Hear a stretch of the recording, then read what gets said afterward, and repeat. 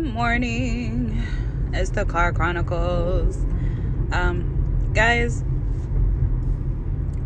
a few things came to mind over the course of the last 2 weeks that I just wanted to share with you all.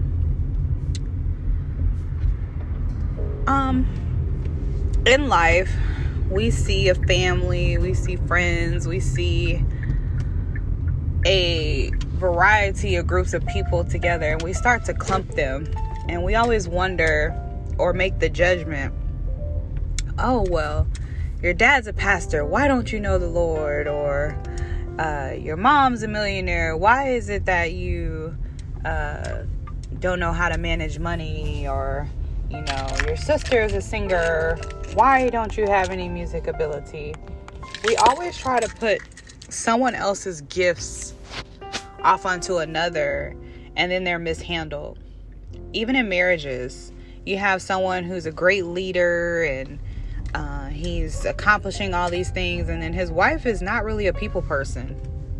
Now, there's a backstory to that. I definitely believe that you should be equally yoked, but the reality of the situation is that's not always the case. And sometimes people get married for different reasons, and so by the time that they identify with their gifts or their purpose, they're already within the ministry, or they're within their path, and their significant other is trying to be supportive and adapt. But that wasn't originally their gift. That wasn't their calling. So I say all this to say this.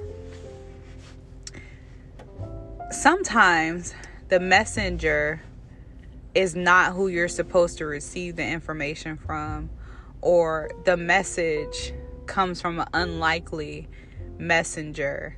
We can have people around us that we value, that we love, that we adore, that we care about, or any of those things.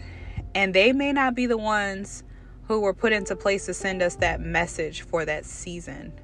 So in order for you to transform, in order for you to be in a place where you're able to receive that next level higher thinking, you have to be spiritually one with yourself and the Most High and your purpose, and hear His voice. So it doesn't matter who it's coming from or what season it's coming in. You're able to hear what's for you. That takes some soul searching. That takes some peeling back the layers of trauma and hurt, and really focusing in and horning in on what is it that I'm supposed to be doing? What is my purpose? Where is my joy? Where did I leave my peace? What is it that I am actually here for? Who do I allow in my house? Why did I allow XYZ to happen to me? Because it takes a lot of ownership in order to fix what once was broken.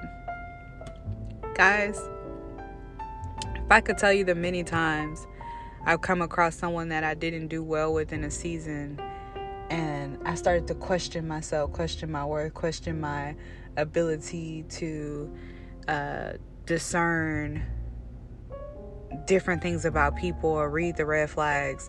And the truth was, it was different because I was different. If you want to grow, you have to be willing to grow, even if the watering is not coming from where you believe it should. I won't take up much of your time today, but I got 5 minutes of reflection for you all.